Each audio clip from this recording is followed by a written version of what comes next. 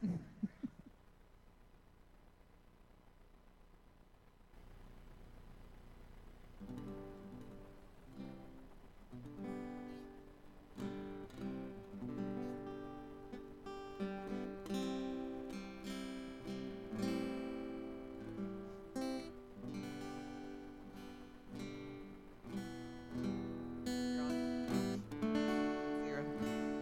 on. Oh, and we're on. Good morning, Covenant Fellowship. If you will look in your seats, we do have hymnals out this morning for our Hymn Sunday. And our first one is hymn number 10, Majesty. So please turn to hymn number 10, stand with us, and make a joyful noise.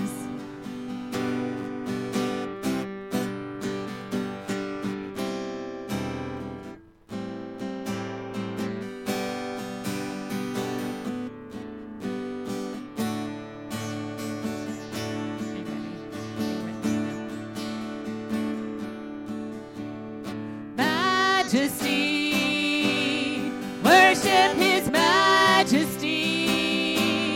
Unto Jesus be all glory, honor, and praise. Majesty, kingdom, authority, flow from his throne unto his own, his anthem raise. So exalt, lift up on high the name of Jesus. Magnify, come glorify Christ Jesus the King. Majesty, worship his majesty. Jesus who died, now glorified, King of all kings. We're going to sing it again. Majesty, worship his majesty. Unto Jesus be all glory, honor, and praise. Majesty, kingdom, authority, flow from his throne unto his own, his anthem raise. So exalt, lift up on high the name of Jesus. Magnify, come glorify Christ Jesus the King. Majesty, worship his majesty. Jesus who died, now glorified, King of all kings. Jesus who died, now glorified, King of all kings. Amen, amen, amen. Glorious morning. Great to see everybody. Who had a great week this week? Oh, come on. We had more of a, come on. Hey, Jesus loves you. You got to have a great week. Amen? Did you have a good week, Cam? You won your basketball game. That makes for, by 1 point. Woo! A nail biter. That makes for a great week. You sprained your finger. Well, keep it out of your nose and you won't do that.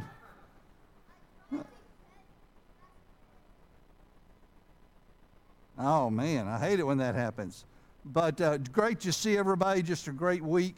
Good things happen. Bring you up to date. Ladies, excuse me 1 second, if we could. Bring us up to date for a second. As you know, many of us in here, Denise Neal has been struggling. She had an extremely aggressive form of cancer. Brother Brad and I, as I told you, we had the privilege to go see her last week. We talked to you about the salvation that came by way of it that we rejoiced over, but Brother Brad and I could attest she was, though struggling, she was chipper, energetic, laughing, joking with us. And then in a matter of 3 days, they put her in hospice here at the local hospital. Went from the doctor saying she had about 4 weeks, 3 to 4 weeks. And then Deanna, her daughter, called me, and they're saying now it could only be a week. I got to go spend and see her a couple of times and pray with her.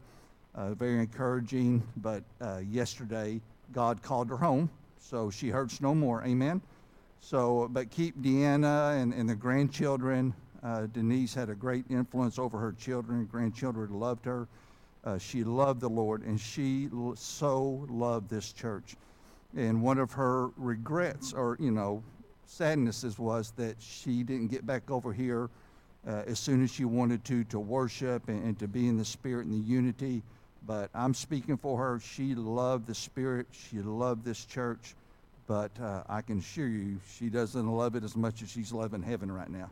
So she's in the church amongst the spirit. And so we rejoice for her, but keep them in prayer. And also, as you know, Dwayne, we talked about last week, Julie went home to be with the Lord as well. So I've had very many texts. So we will have both memorials here at the church, both for Julie and Denise. So as soon as we have the details on the date, we'll keep you abreast of that. We'll put it out through email and on the social media sites, so give you time. We're anticipating that probably both of those will be within a 2-week window. So just pray for both those families. Keep Dwayne in prayer as he's trying to move forward, and Deanna and her children. Amen? So great to have you here. We're doing, as you can see, we're celebrating the Lord's Supper today. It's probably my favorite Sunday. Every time we do that, it's just a time for us to slow down and just reflect on who and what Christ is and what it embodies when it comes to our salvation. A little different approach this morning. I'm going to ask for 2 things. I'm not going to have much of a way of a message per se, because I'm going to show a video that's very long. It's an 18-minute long video. It's pretty much going to be our message because it's so impactful. Now, some of y'all have seen this video years back. I don't know, some of you may not have seen it.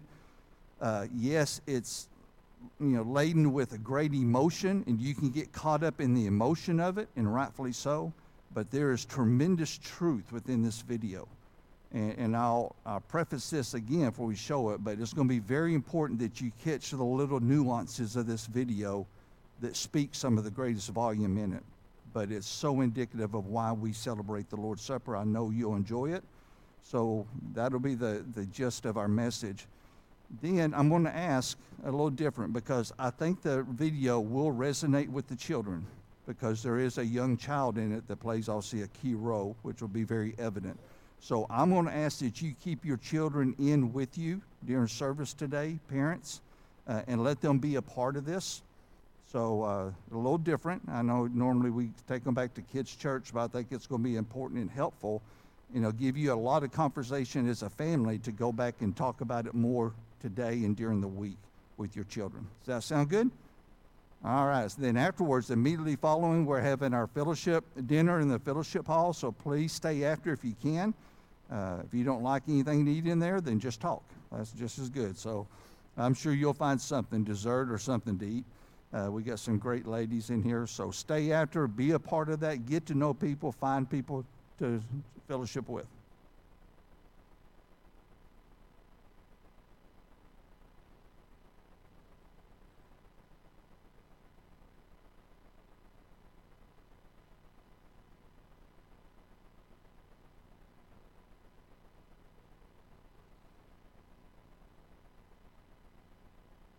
Okay. Yeah, that was going to be our next. If we got the slide, Philip, or we got announcement about that. So what she's referring to is Love Thy Neighbor, that Lori is spearheading. It's going to be a great outreach opportunity to shut-ins. So that's what we're alluding to here. So Alina, as she said, stay after and get more details about that, her and Lori, and we can work that out. And make sure you're part of that, ladies, and it'll be a great opportunity as far as that goes. Yes, ma'am.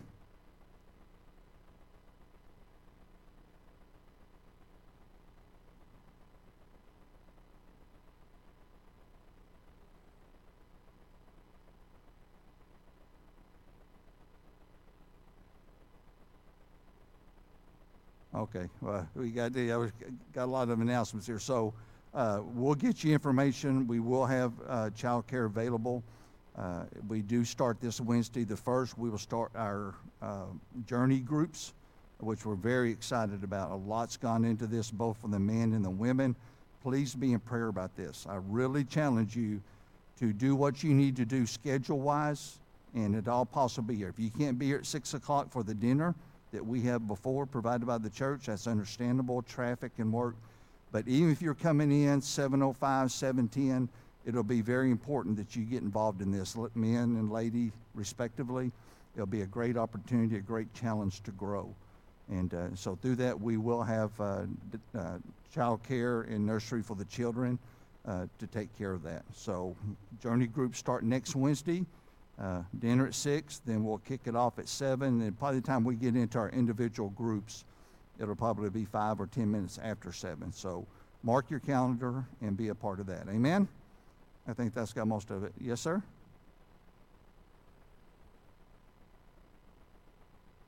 Uh-oh. Uh-oh, Lloyd is missing a hearing. So walk lightly with your eyes open. And if you find it, get it to Brother Lloyd, a hearing aid. I'm sure that will come in handy for him. Not that he probably doesn't want to hear what I have to say, but he may something later today. So be looking for a hearing aid. Make sure you get it.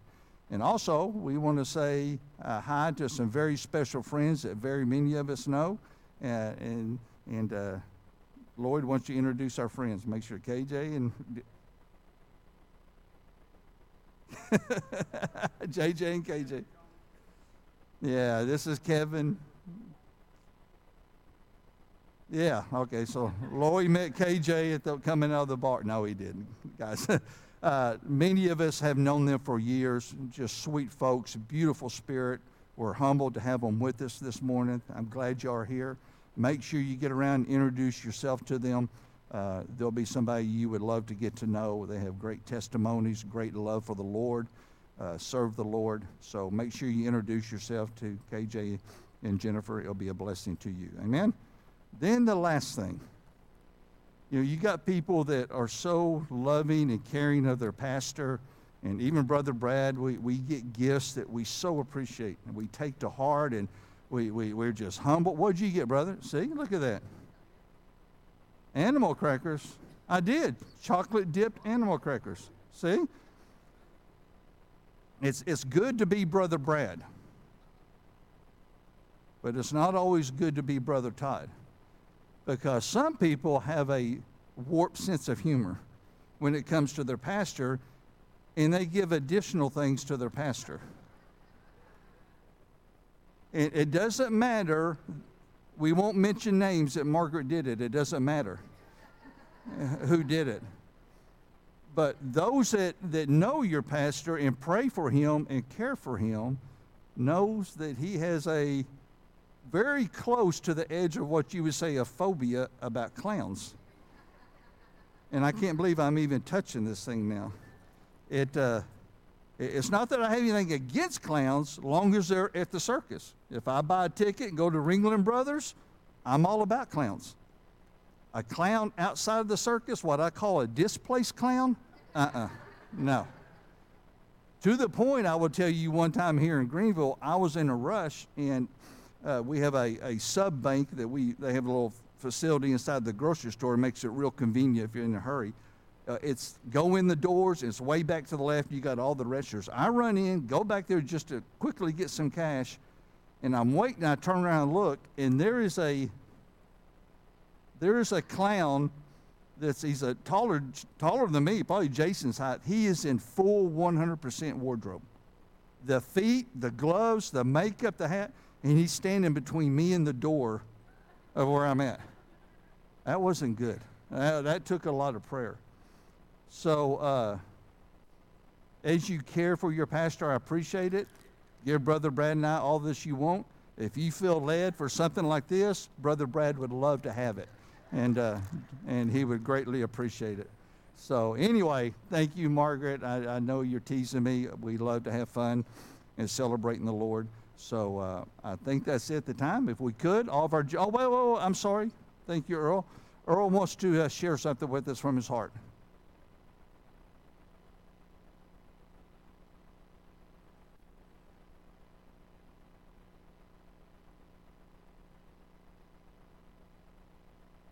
Amen. Thank you, Earl. And speaking of guests, this is Earl's neighbor, Hubert, and brought him. We're honored to have you this morning as well. And so make sure you say hi to him with KJ and Jennifer as well. As you remember, we've been praying for Linda. She had gone through multiple surgeries on her leg to try to get circulation in. Got very close to the point of amputation, but through God's grace, through the doctors, and as Earl said, through our prayers, God's did a work on her. So Earl, thank you for sharing that. Linda is recovering. She's in physical training upstairs in Greenville, and she should be home soon. So ladies, if you want to reach out to her. And Dwayne, we're so honored to have you with us this morning, brother. I know it's tough for you this morning, but I promise you, if Julie wants you to be anywhere, she'd want you to be right here. And so Hebrews 12:1 tells us that. I've been sharing that scripture with you, that those saints that gone on before us, they look over the bastions of heaven and rejoice over us, and they're like our heavenly cheerleaders because they know it's all real. They know it's real, and so they're cheering us on, okay?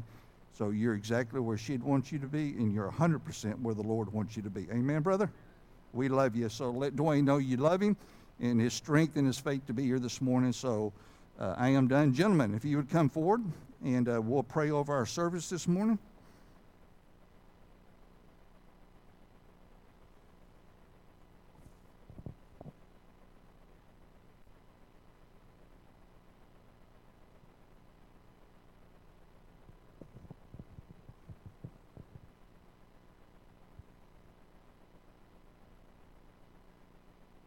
Most gracious Heavenly Father, thank you so much for the wonderful spirit that's with us today, for your graciousness, the gift of Jesus. Everything that we have is yours. We're only born it for a short time that you let us, God. We thank you so much for that. Bless the giver. Bless the gift today. Let this go to further your kingdom. In Jesus' name we pray. Amen.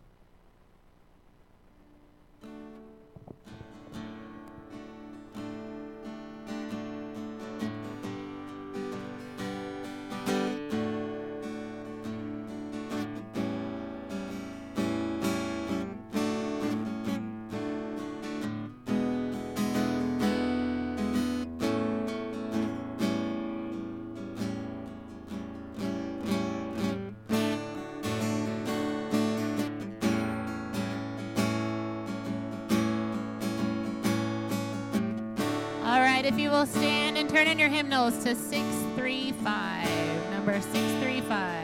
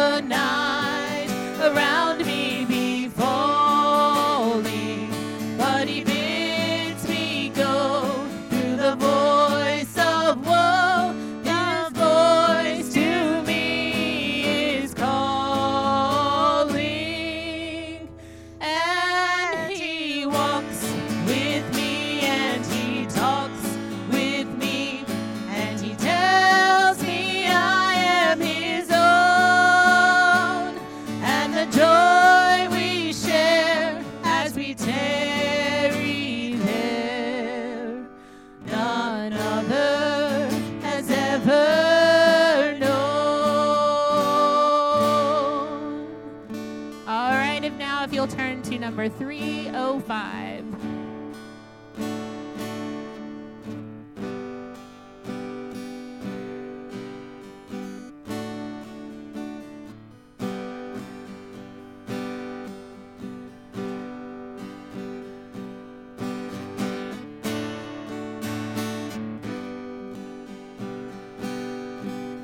I hear the Savior say, thy strength indeed is small.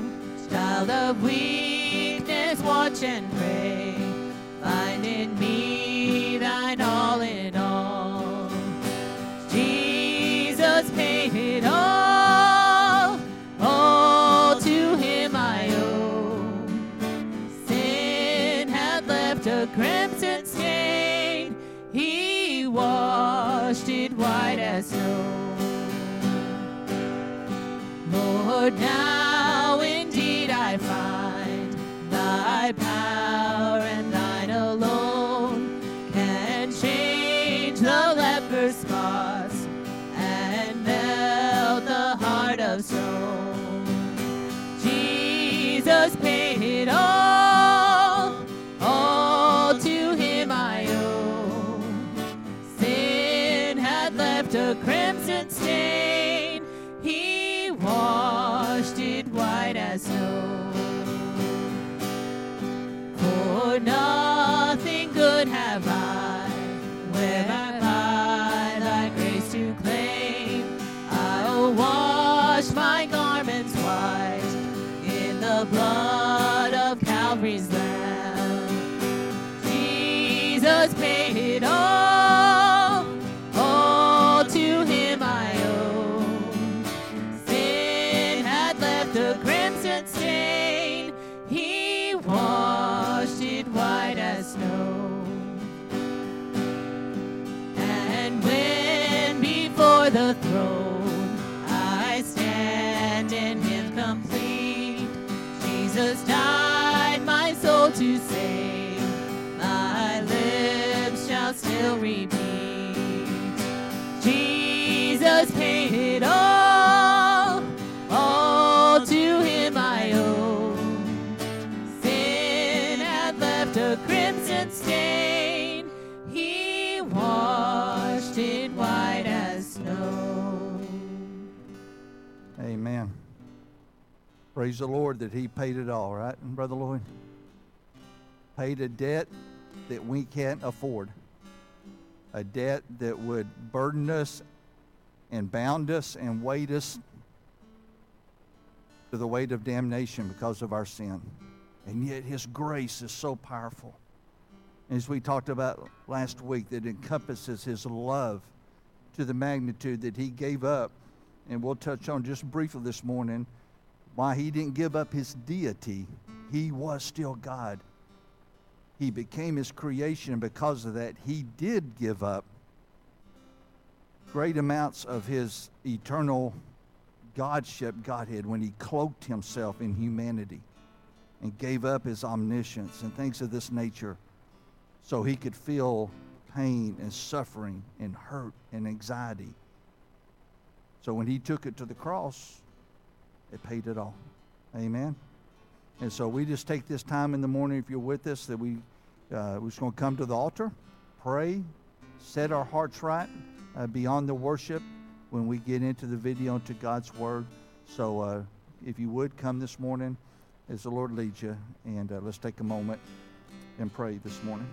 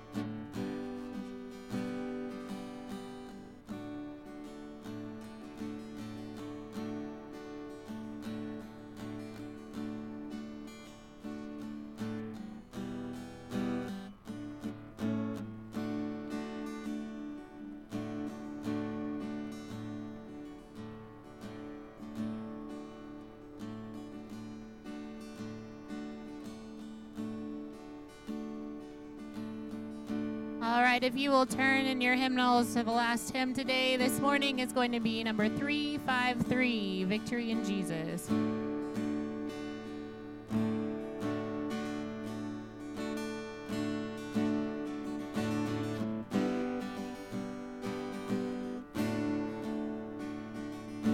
All right, here we go, 353. Please stand and sing with us again. I heard of an old story, how a Savior came from glory, how he gave his life on Calvary to save a wretch like me. I heard about his groaning, of his precious blood's atoning. Then I repented of my sins and won the victory.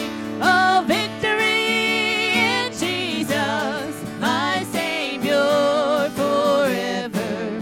He sought me and bought me with his redeeming blood. He loved me ere I knew him, and all my love is due him. He plunged me to victory beneath the cleansing flood.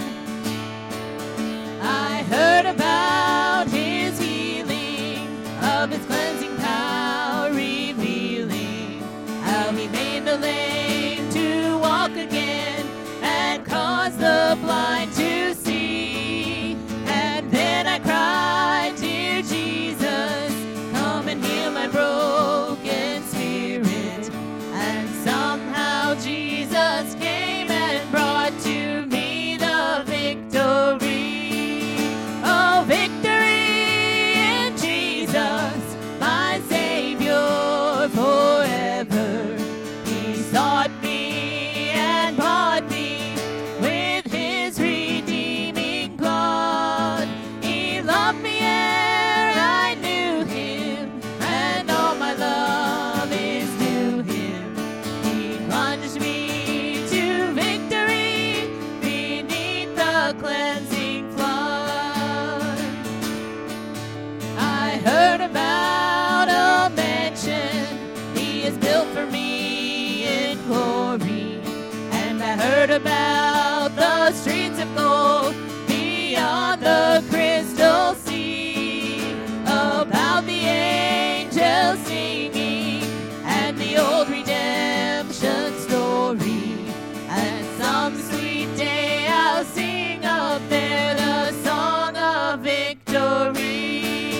Oh, victory in Jesus, my Savior forever. He sought me and bought me with his redeeming blood. He loved me ere I knew him, and all my love is due him. He plunged me to victory beneath the cleansing flood. Thank you so much, ladies. Obviously, Deborah and Bob are both out sick, so keep them in prayer with some others. So we're shy too today. Some of y'all that are recently with us, a little different format, but I just term it Old School Sunday. So when we do our Lord's Supper, dinner, fellowship on the grounds, I think it's important to just enjoy the fact that's why we have hymnals. And we don't have the words up on the screen. We don't per se do more modern worship music. We just go back more to songs, that are laden with Christ and the attributes of Christ. So that's why we use the hymnals when we do the Lord's Supper and just call it Old School Sunday. So we enjoy doing that. I hope it was a blessing to you. Give Rhonda a chance to get upstairs. As I said about this video, some of you may be familiar with it, have seen it before. If I remember right, I think I played it about 3 years ago. I played this video. So it may come back to you, but again, I want to emphasize it has tremendous imagery in it. Now, it's going to be loud at points because it's a pastor speaking.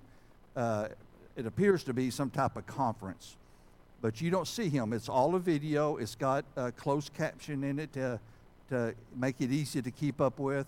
He does get excited, not over the top excited, but there'll be peaks that it gets just loud for a moment. But I wanted to keep the volume up because the other parts, it's normal tone. But as you go through this, and I want you to catch again, the little nuances, the little imagery. Some of them, the speaker points out even while he's talking. He brings to light to capture your attention. But you're going to see characters within this, and these characters will play out through this 20-minute video. So really pay attention to what you're seeing. Let the Holy Spirit speak to you. But when we get through, I think you'll see the gravity of it and the weight of it as it pertains to Christ and why we celebrate the Lord's Supper. Amen? So we'll get the lights and we'll get into the video.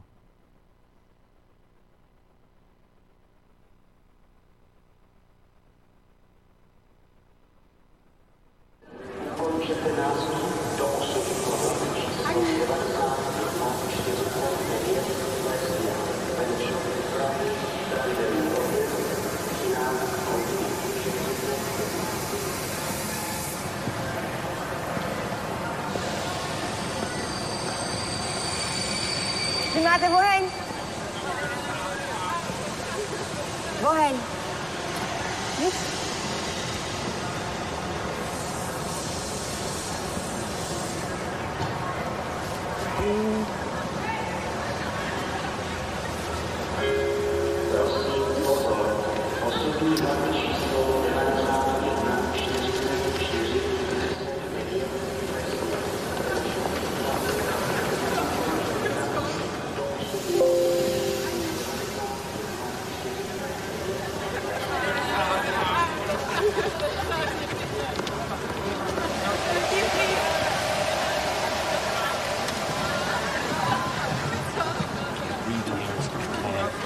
Now I got these college kids like a discotheque. Listen.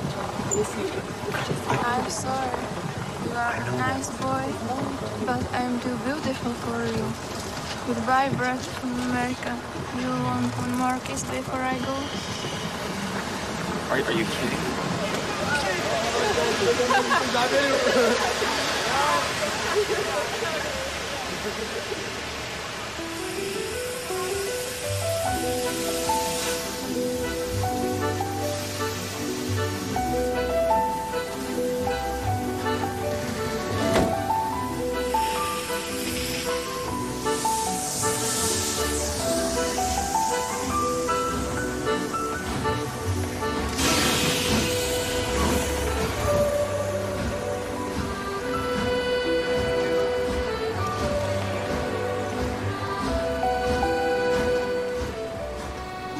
I'm here tonight to tell you about a father who loved his son and a son who loved his dad. The way this story is going to unfold for you, it's a little bit different because I want to bring it to now. You see, a dad would go home and he would go by the school, and every now and then he would pick up his son and say, "Son, why don't you go to work with me?" The boy loved that. And when his dad would just come and pick him up, he was the happiest boy ever. He knew that he would get to spend the afternoon with his father at work, and he would get his coat and they would walk, and he would bring hot chocolate for his son for it's really cold, and they would go through. But this boy was different. This boy would see things. This boy wasn't normal. And when they were walking one afternoon going to where dad worked, this boy would notice things that other people wouldn't notice. He see things other people wouldn't see. He sees a man in a bathrobe in the middle of the street who's yelling at a second-story window. He sees a woman who's very angry at him and doesn't really want to hear what he says. This boy, as the rest of the world hustles by, he slows down. He sees the hurt and the pain. He sees the anguish and the sorrow. He sees the window close and a desperate man trying to... What he did doesn't matter. That he hurting is all that matters. And this boy would see these things. His father rushes and gets him by the hand and says, "Let's go, be late." He would stop and look one more time. Can I stop his pain? Can I stop her hurt? But the boy loved his father. They would go and they would catch the trolley. I think that's what you call it here. We call it a tram. Yeah, I don't know the words, but he would get on there with his dad, and the boy would just notice people. He would look, and that day, one particular, he noticed something as he got on the train. To explain something, as you can hear, there's a train coming, and I got to get through this before the train gets here. He saw a man, he saw a woman. He saw that the man seemed very happy and the woman seemed very sad, and he couldn't understand why they could be together and one be happy and the other be sad. He couldn't understand that, but the little boy knew that there was something wrong. He had this feeling, this instinct that was amazing, how he cared for other people, but he loved none other than his father. He knew his daddy loved him, and as he watched the world and their hurt and their pain, he knew that he would always have a father. But even notice this, I need you to understand as you hear this story and get involved in the life of this man and his son, I need you to notice that there's no mom. As they walked through the woods, the boy would say to his father, Dad, what will I do when I grow up? What will I get to do? Will I get a cool job like yours? How will I work? He said, I don't know, but I want to change the world. I want to do something great. I want to do something wonderful. I want to help people. I want to do something that could change the lives of anyone. I just want to be that great. I just want to do something good. And as he walked with his dad would say, son, you will be great. You will be awesome. You will change the world. Your life is going to be incredible. There was a train coming. There's always a train coming. The train is called life. We're all on the train of life, just riding. Whether we realize the truth or not, whether we realize what's happening or not, we're all on that same train tonight. Only God has saw it fit for us to be in the same room, in the same car, for such a time as this. When they get to the edge of the train track, he could see where his father worked. You see the bridge? That's what his dad did. You see, the bridge was very, very important. Boats needed to come to the harbor to get off their goods so they could make money. But trains were coming with people going from one town to the next. Not many cars in Europe, so they couldn't use a lot of that. So many people, not enough roads, so everybody used that train to get from the town to town to get to work and to get home. And one day the train was coming by. What you have to understand is that boy loved going to work with his dad. He would stay right by the river's edge, and he would do what he loved to do the most. Let me explain that. He loved to fish. Anybody like to fish here? Oh, all the guys go, The dad looks at his boy and he says, son, now remember the rules. You got to stay right here because I can see you from the window right here. Don't get out of the sight of this window because you got to stay there so I know you're safe. Catch you something good to eat. But as you can hear, the train's coming. The father's job was cool. If I wasn't a preacher, I wouldn't mind doing that. Get to work. Get grease on you. Even if you didn't have to, you just squirt it on you like you feel like you did something. That's what I would do. There was a boat coming in the harbor. Timing is very essential. I'll go ahead and give you the key. The key is this. There's always a light. Everybody say light. Say it again. One more time. There's a light that the train conductor needs to see. If that light is green, he can go. If it's red, he must stop. You see, God has given us road signs in our life that we must read. Lines that tell us to go and lines that tell us to stop. Whether we read those and believe them or not is up to us. That's why some of you have fallen and you cannot get up. But tonight, that's why I'm here.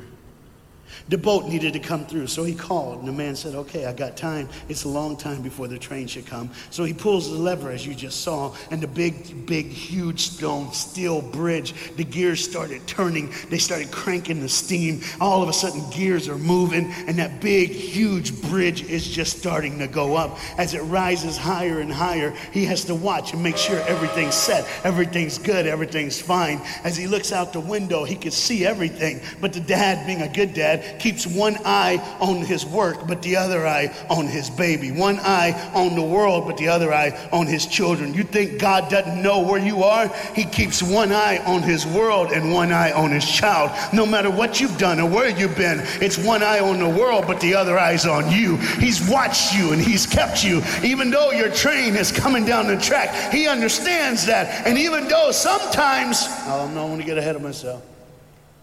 See the red light? He didn't see it. So many times we don't see the red light. See, to just say the train was early. The boy can hear and see the steam. And he looks and says, Daddy, the train. Daddy, Daddy, the train's early. Daddy, you got a daddy. Hey, Daddy, Daddy, Daddy, Daddy, Daddy, the train. Daddy, the train's coming. But the dad was looking at the gears, making sure he had enough oil, making sure there was enough steam to get the bridge back down for the train. And the boy knew one thing. Now listen, the boy knew that his dad one time showed him where the trigger was. It was a red lever. If he pulls it, the train bridge would collapse down fast and the train would be able to come across. All the boy knew was there were people on that train. There were people that needed to be saved. There were people that had, some of them just with their friends having a good time, like everything's fine. They did not know that the bridge was up. They did not know what was coming. They're just living their life like you and me, just going down the road, just being our own thing, doing our own thing. And the dad all of a sudden hears the train coming. He looks and then he said, oh, my son. He looks out and his boy's gone. He's like, oh my God, where's my son? Where's my son? He got to figure out. He looks back just in time to see his son trying to save the day. All he had to do was pull that lever. He reaches in to pull it, and the boy pulls too far, and he falls in the hole. Now it's on the father, and God the Father, did you hear me? God the Father has to make a choice. It's his now. Do I save my son, or do I save the world? But they don't even know. They don't even know. The greatest decision of his life, he could blame it on them not seeing the red light. He could blame it doesn't matter anymore. Pull the lever, save the world. Leave it up, save your son. For God so loved the world that he gave his only son.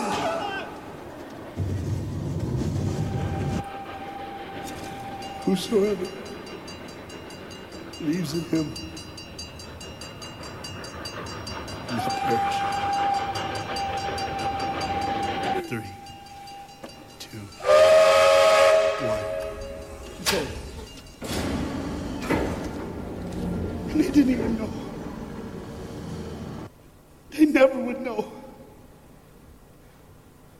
They didn't even know the train goes by.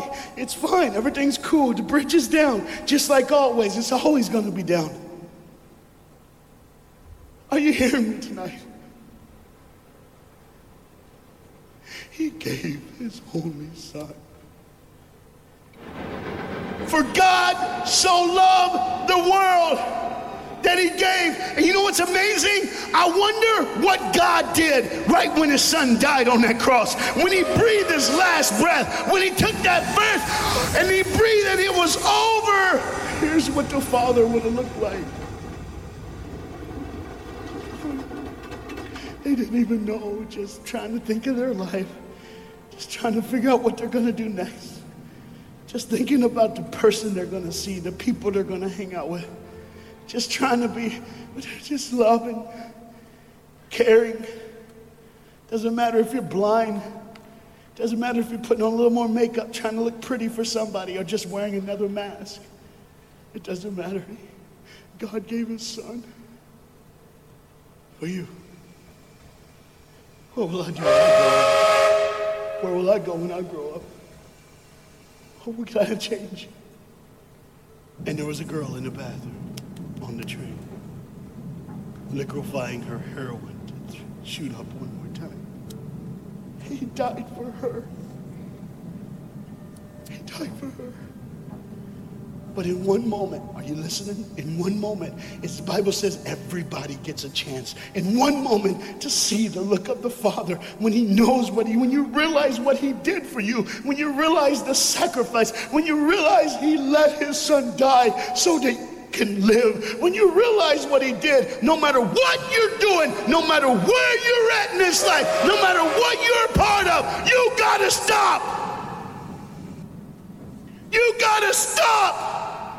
Even if it's for 1 second, and think, my God, he did it for me. He did it for me. And I pray to God you drop what you're doing.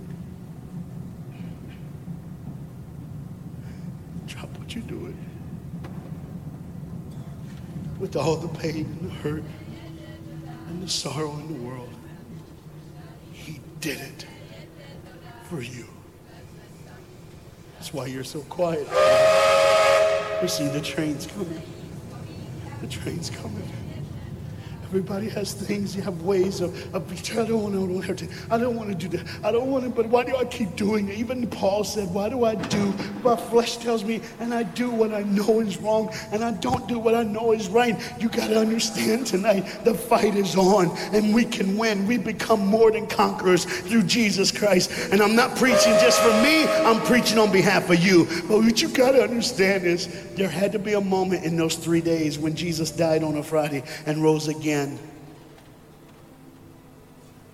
on a Sunday. There had to be this moment. Go ahead, look at the screen. When it was just God and his baby and his son.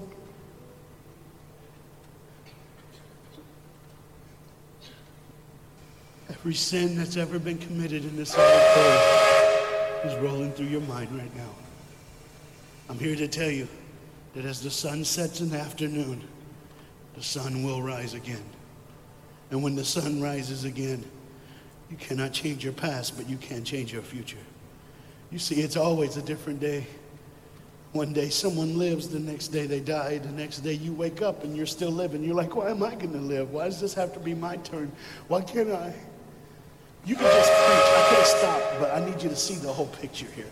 You see, because when God the Father gave his only son, when Jesus Christ breathed his last breath and he died, he did it in a way that you can never ever say, you don't know me, you don't understand me, God don't understand my pain, God don't understand my sorrow. You see, that's the very train that boy was on. That's the very train that he was on. And as this dad remembers, look real close. You see the pictures of the people? Bam, there they are. But there's somebody added in the picture, isn't it? Bam, there they are. Do you see who's added in it? In every face of every person, Jesus is in their life. Why? Because when you're the greatest sacrifice, you always end up in everyone's life. No matter where they are, who they are, he did it so that you can say he was there all the time, waiting patiently in line. Jesus Christ was there all the time. And the train keeps going. The train keeps coming. Train keeps moving. People keep living and people keep dying. And God the Father just watches it all. One eye on the world, the other eye on you. Some of you are starting to figure it out. You're like, what is he looking for?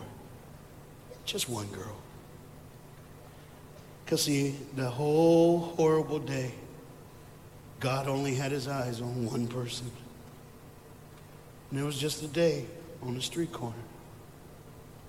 When he walked by, he saw a girl with a babe. And she saw him. Do you get it? Old things are passed away. Behold, all things become new. He did it so that we can live. No matter what the sin, no matter what the pain, no matter what the sorrow, the sacrifice was perfect. It was perfect. And it was for you. And God the Father watches it all unfold. And all he can say is one word.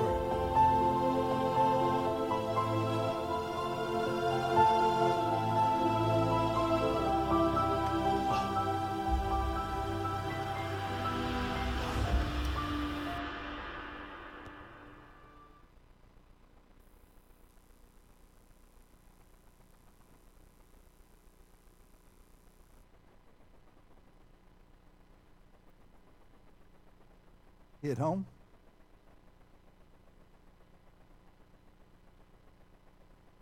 Train being indicative of life. It's always moving. It's always trying to get somewhere, trying to go somewhere. And we're all on it. And before we pick or point out somebody on that train, we realize at different times in our walk, we're like it. We're more worried about where we're trying to get to or what we're trying to get to. The imagery is powerful. Save my son or save my creation. See, the Godhead had that option. They created it perfect, did they not? We messed it up. They very easily could have said, enough is enough. You failed to see the red lights, and you just wanted to press on with your life. Enough's enough. I'm getting down from the cross, and I'm going back to my Godhead. But praise God that he loved us so much that he was willing to die so we could live. I hope he caught the imagery. That woman at the end was the woman in the red cap that was trying to wreck her life in the back of the train. All things become new.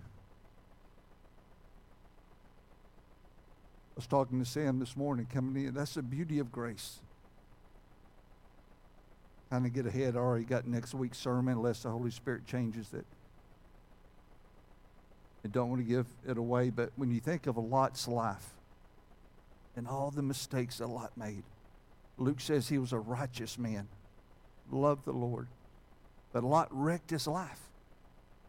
He wrecked it to the point that his decisions drove him to the point that he's in a cave and he's committing such debauchery that is at the highest scale of human emotions, of incest to come about. And he births 2 children that become the fathers of heathenistic nations against Israel. And one of those being the Moabites. But yet within that, within God's grace and God's love, and all that Lot did wrong, God reached in that sin-filled nature by Lot's decisions and pulled a woman out by the name of Ruth, who was a grandmother of King David, who was monumental in the lineage of the Savior to come about and died for the very sins of Lot that caused that whole problem. That blows my spiritual mind. There's people in this room have gone to great measures in their flesh to wreck their lives. They've used every resource they have available. They have stolen, they've cheated, they have lied to wreck their lives with abandonment. Some to the brink of death. And God still died for them. And they can come up here one after another and express the magnitude of God's grace in their lives. That's the beauty. That's the beauty of God's love. You can be a Lot, you can be a Paul, you can be the worst you can be. God says, no, I died for that. I died for that. That's what you are. That's not what I am. And all things can become new through me. So when we think of the Lord's Supper, and I think it says you come to a point when the train went by and the imagery of the Father and he's crying out and that drug addict saw him crying. It says you come to a point in your life or points in your life, we have to stop. We have to stop and see where we are, where we're going, what we're doing, and why are we doing it? What's so paramount that we're trying to get to? What captivates us and motivates us and leads us on paths, on trails, on tracks? It's almost in the opposite direction of what Christ did for us. We get lost in our spiritual freedom. We get lost in our free will. We stop roughly every once a quarter and try to somehow, Brother Brad or I, somehow try to make some verbal impact through the scriptures for us to at least stop for a moment, stop for 20 minutes and understand the magnitude of the cross, the magnitude of grace.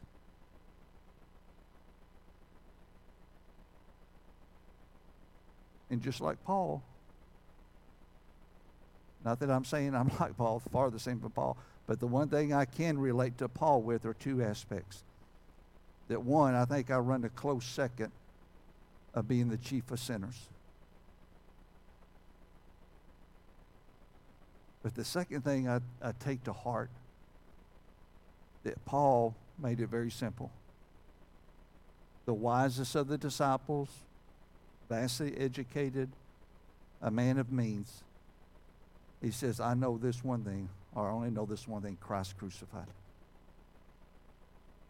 Paul understood that's all it comes down to. Christ crucified. Yeah, do we have to live this life? Do we have to get on the trains of life? Of course we do. Man doesn't work he shouldn't eat. Man doesn't take care of his family's worse than an infidel. Yes, there are things in life we have to live in this life, but God's screaming, but don't get caught up living of this life. Live in my purpose.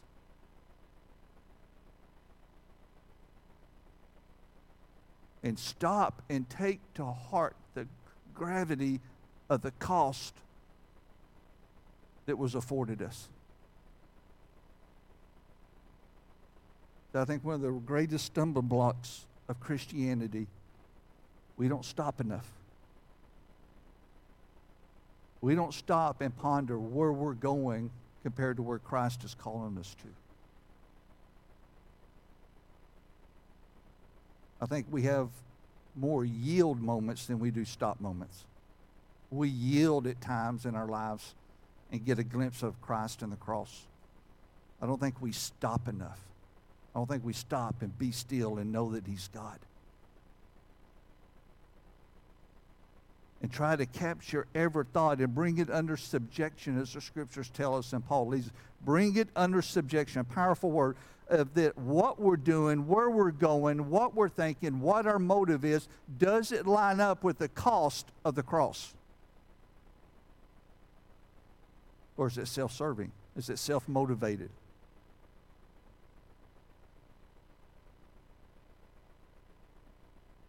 We always got to keep to the forefront of our mind the magnitude of the cross. Because it affords us the only opportunity that matters. Our salvation through Jesus Christ. That's the only thing that matters. One of our children, when my son was over yesterday, we just got into a conversation, talking, and got carried away. And a good question was brought up. He said, Dad, what really blows your mind when you start thinking about the Bible and scriptures and I mean, what blows your mind? I thought, that's a fair question. It's a hobby. I love to read. I say a hobby, it's scriptural, but I love to read about the end time events. The best of my ability, I keep a pulse on that. Brother Brad and I talk all the time about that. There's times I love reading about the Nephilims and the Samaritan past and the Watchers and the fallen imps, all that. But you know what? I told him, I said, every time I even start thinking a little bit about that with a little bit of interest and curiosity, I quickly come to the realization and comes back, but yet Jesus controls all that.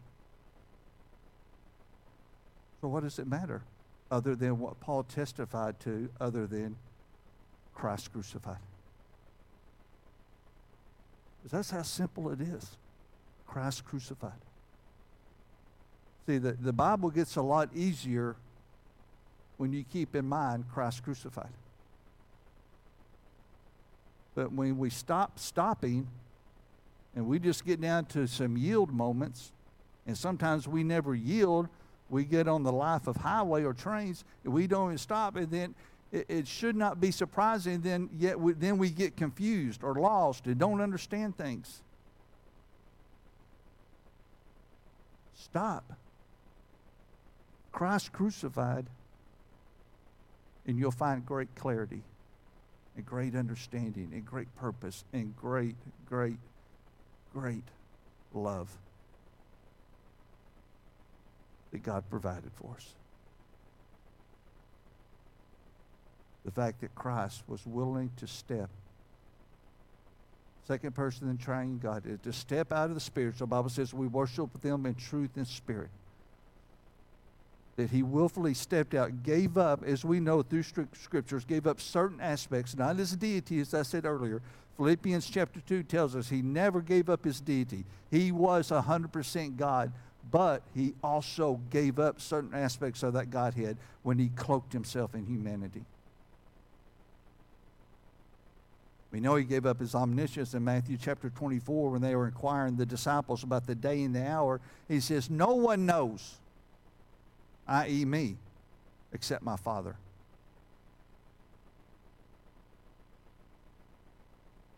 You know, we know he was not omnipresent. He longed, we talked about Sunday school, he longed to be with Lazarus, but he couldn't be everywhere on earth in flesh. See, we know he was 100% flesh, and he felt everything that we feel to the fullest of magnitude, because if it wasn't the case, Satan would not have tempted God in the wilderness. Satan was tempting the God-man in wilderness, because Satan had enough knowledge and wisdom. He knew that though he was still God, he knew he was dealing with God. He also knew that God in Christ cloaked himself in humanity. And Satan said, I got a fighting chance. Not in his deity, but in his humanity. And if I can get him to sin in that humanity, then I win. So we know that Jesus said, no man doesn't live by bread alone. And Satan said, cast yourself off the mountain, and, you know, the myriad of angels will catch you. He said, tempt not the Lord my God. We know the temptations of Satan. Jesus Christ did that in full humanity, not in the power of his deity. He did it in his obedience to the Father. Because just like that video, he loved his Father. And his Father loved him. This is my Son, in whom I am well pleased. That's why we celebrate the Lord's Supper. We can't let it become a religious practice. We can't even let it get close to religiosity. It's straightforward. And it's clear. You know, there's only two types of religions in the world. There's grace and works.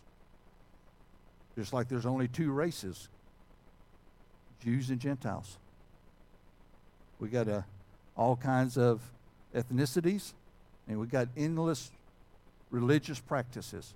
But it comes down, they're either practicing grace and the cross, or they're practicing works. The Bible makes it very clear it's grace.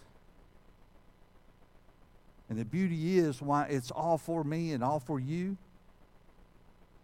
The beauty is it has nothing to do with me and you, but it has everything to do with what Christ did for us. Because all have sinned and come short of the glory of God. There's none righteous, no, not one.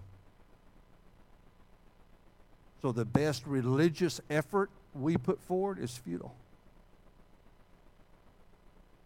We've all sinned and come short of the glory of God. But the Father was willing to bankrupt heaven. One, he gave up Christ the Son. Two, he gave up the Holy Spirit who now comes and dwells within us. They gave it all so we could have it all. That's why we celebrate the Lord's Supper.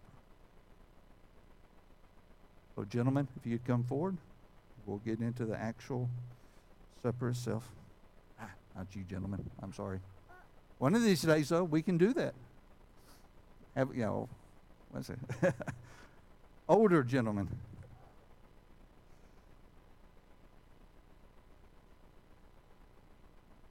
We practice the Lord's Supper. Celebrate, not practice, celebrate the Lord's Supper. We also use unleavened bread. The yeast is removed. We've illustrated it over and over and over again for you. Nothing wrong with that. Yeast is a bacteria. It's what causes bread to rise. It's infectious, so to speak. We know that Christ's body was pure, without blemish, without sin. And so for symbolism, the closest we can get to that is use wafers, unleavened bread. Closest saying to purity that we can find. And then we use juice, grape juice. In the same way, the blood that was shed by Christ was without contamination. We know the word wine is in the Bible, but if you read it in context in the original language, when it talks about the perfect wine, it was a wine was without fermentation. Fermentation is a process, again, bacteria diseases the grape juice, turns it into alcohol, and that's not perfection. That's blemished. And the blood of Christ was not blemished. So we use grape juice that has not been fermented. I guess eventually it would. You can't really take things out of grape juice. But again, we do the best we can for symbolism to picture the purity of Christ and his body. So this morning, our gentlemen will pray over these two. So I believe I chose Terry. If you would pray over our bread, I would appreciate it.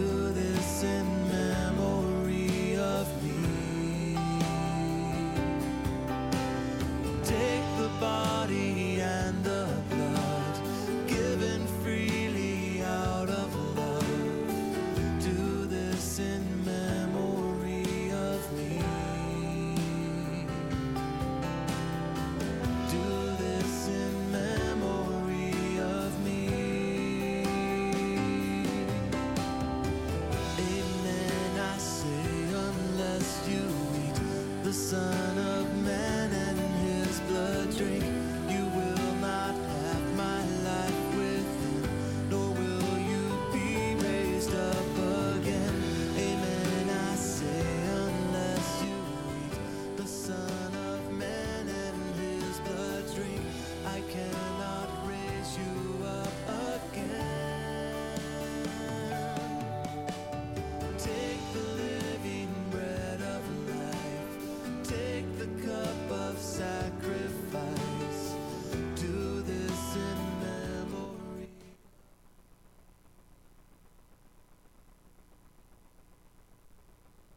that day on the cross.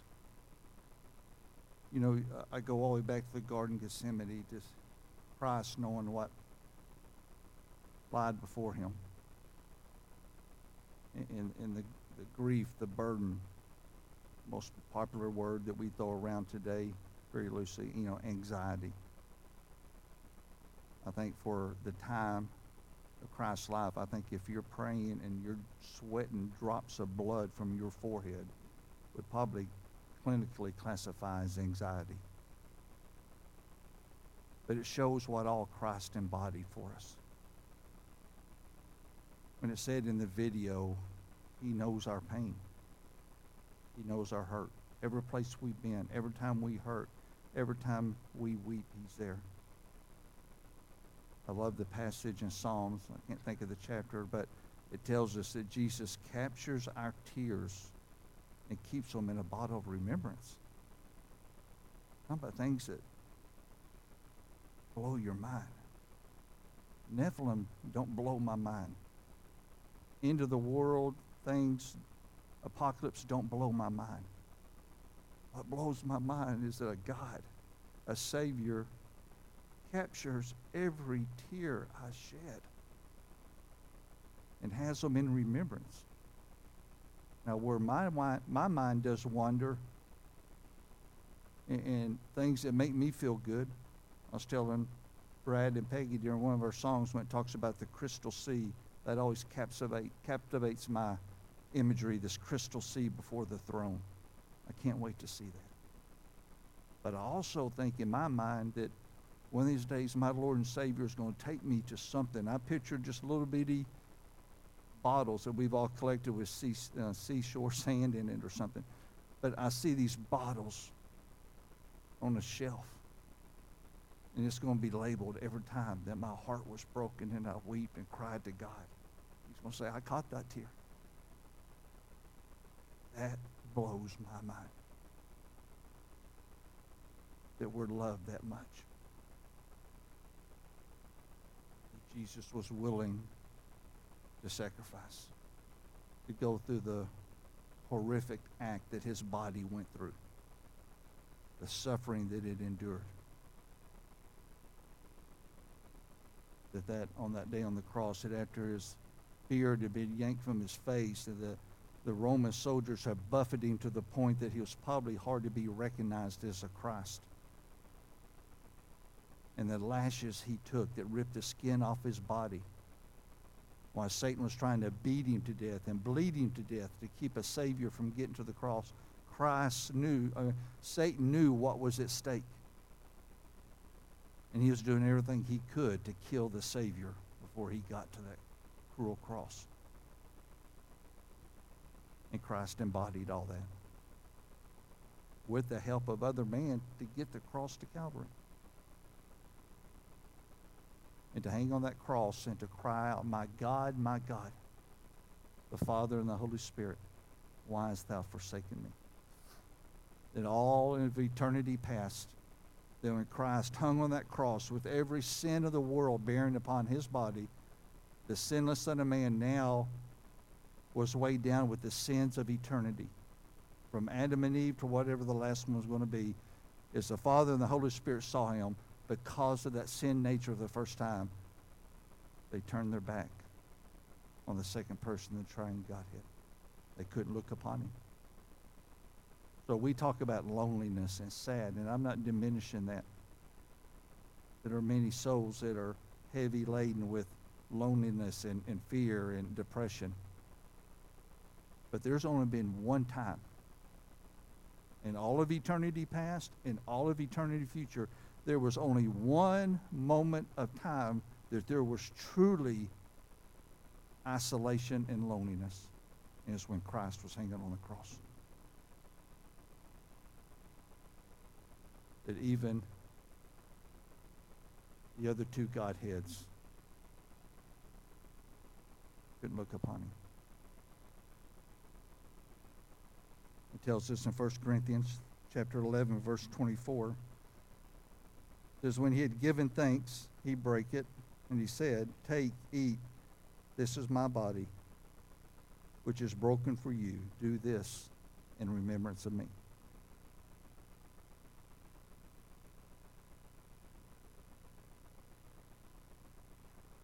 We're going to ask Rex to pray over the juice for us after he swallows.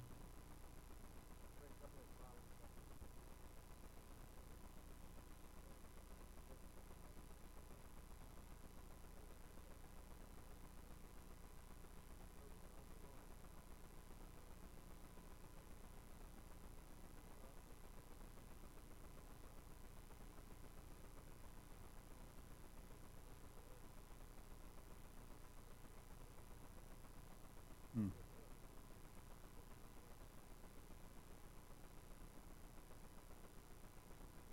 Yes. Amen.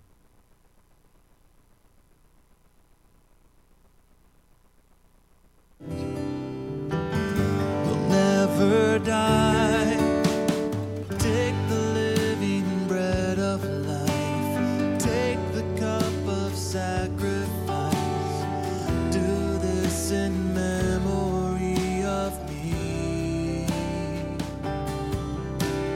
Take the body and the blood, given freely out of love. Do this in memory of me.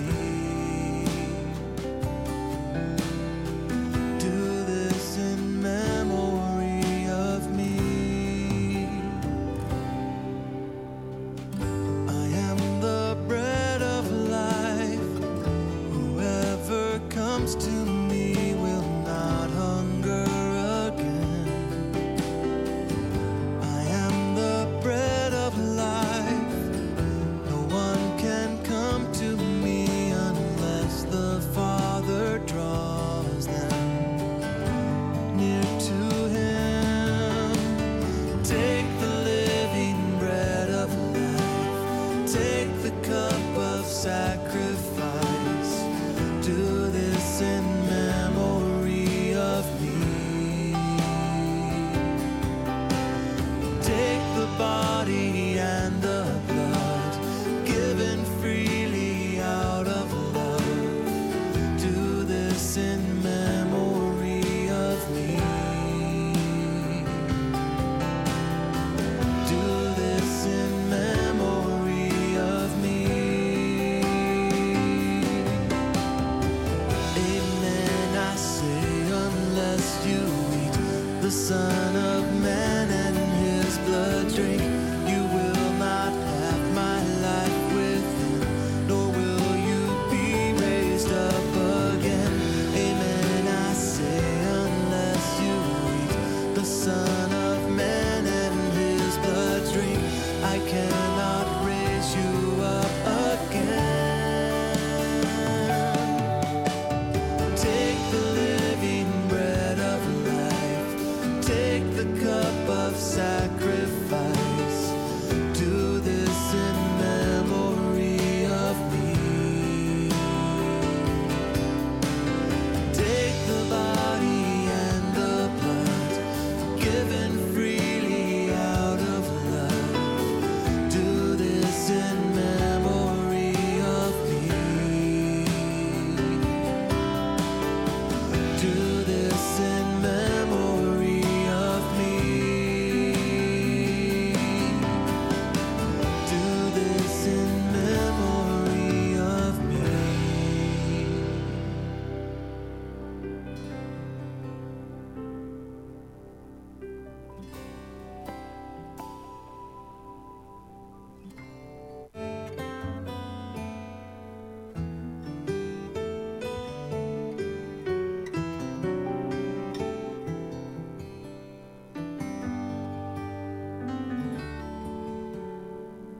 I am the bread of life.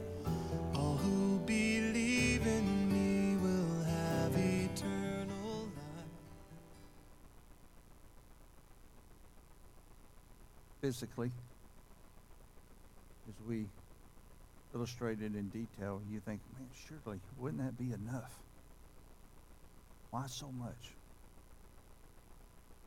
Scriptures tell us that without the shedding of blood, there can't be a remission of sin. For it wasn't just the beating. Because why the blood? We know the blood is what washes away our sins. Makes us white as snow. Illustrate that when Christ was bleeding from the cross as the blood dripped. The scriptures tell us that the Father scooped up the blood of Christ and placed it on the mercy seat of Christ. It's there today. It washed us as white as snow. Though our sins be as scarlet red, Christ washed us white as snow. So the blood is, can't say more important, but it's so illustrative of the cost that was endured. That as he cried out, my God, why hast thou forsaken me? But those weren't his last words. He had one last statement. After he had already said, Father, forgive them, they know not what they do. The very ones that are crucifying me are the very ones that I'm dying for. But his last words, it sums up the power of God. And he utters the word tetelestai. In the Greek is a word that we get, it is finished. That brings us to the clarity of grace. It is finished. We can't add anything to after finished without making it works. Romans 10:13, for whosoever shall call upon the name of the Lord shall be saved, period. Not call upon the name of the Lord and come to church. Call upon the name of the Lord and come and take, religious, practices. Don't get baptized. No, we can't add anything.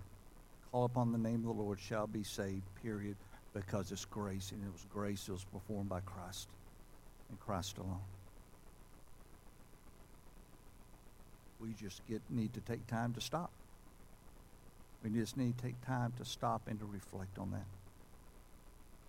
And knowing how much Christ did love us.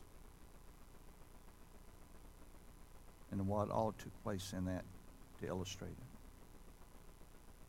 Goes on to say, after the same manner also he took the cup, which he had supped, saying, this cup is the New Testament in my blood. This do you often as you drink. Do it in remembrance of me.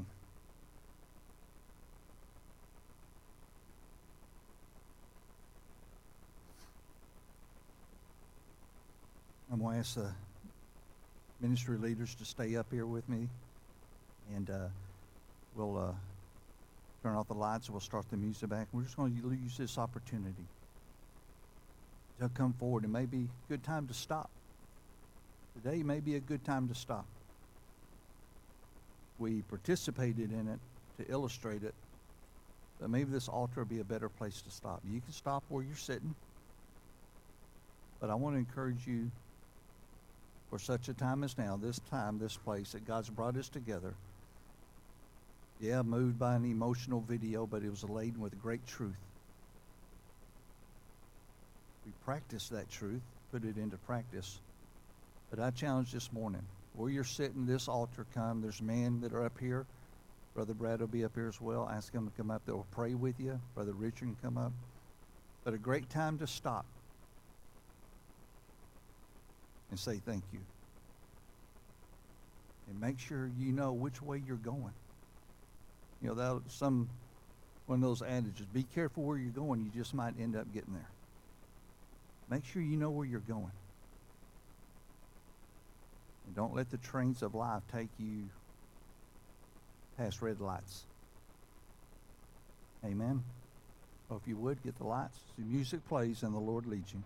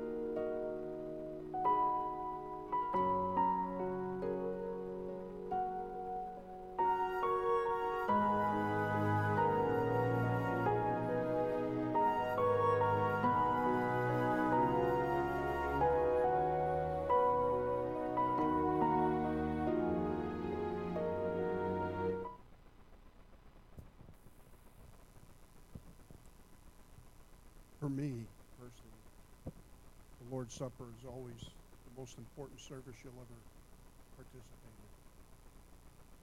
And when it comes to this, it represents the blood. I always think of the innocent for the guilty. That's what this represents. Innocent blood shed for guilty people. I mean, that's what the lambs in the Old Testament were. They were innocent animals, and that's why God chose those innocent animals to be sacrificed. So, in order for salvation to be complete, something innocent has to pay for the guilty. And Jesus was as innocent as you could get. And he, with his blood, paid for the guilty, us. And that's why we celebrate the Lord's Supper. Thank you, Brother Todd. Excellent. Father, thank you for your kindness to us. And now we get to fellowship for a little while after church and speak with each other and, Lord, have a bite to eat. And it just seems like a complete day. And we thank you for that. We thank you for church. We ask that you bless these folks that have participated in church today. In Christ's name.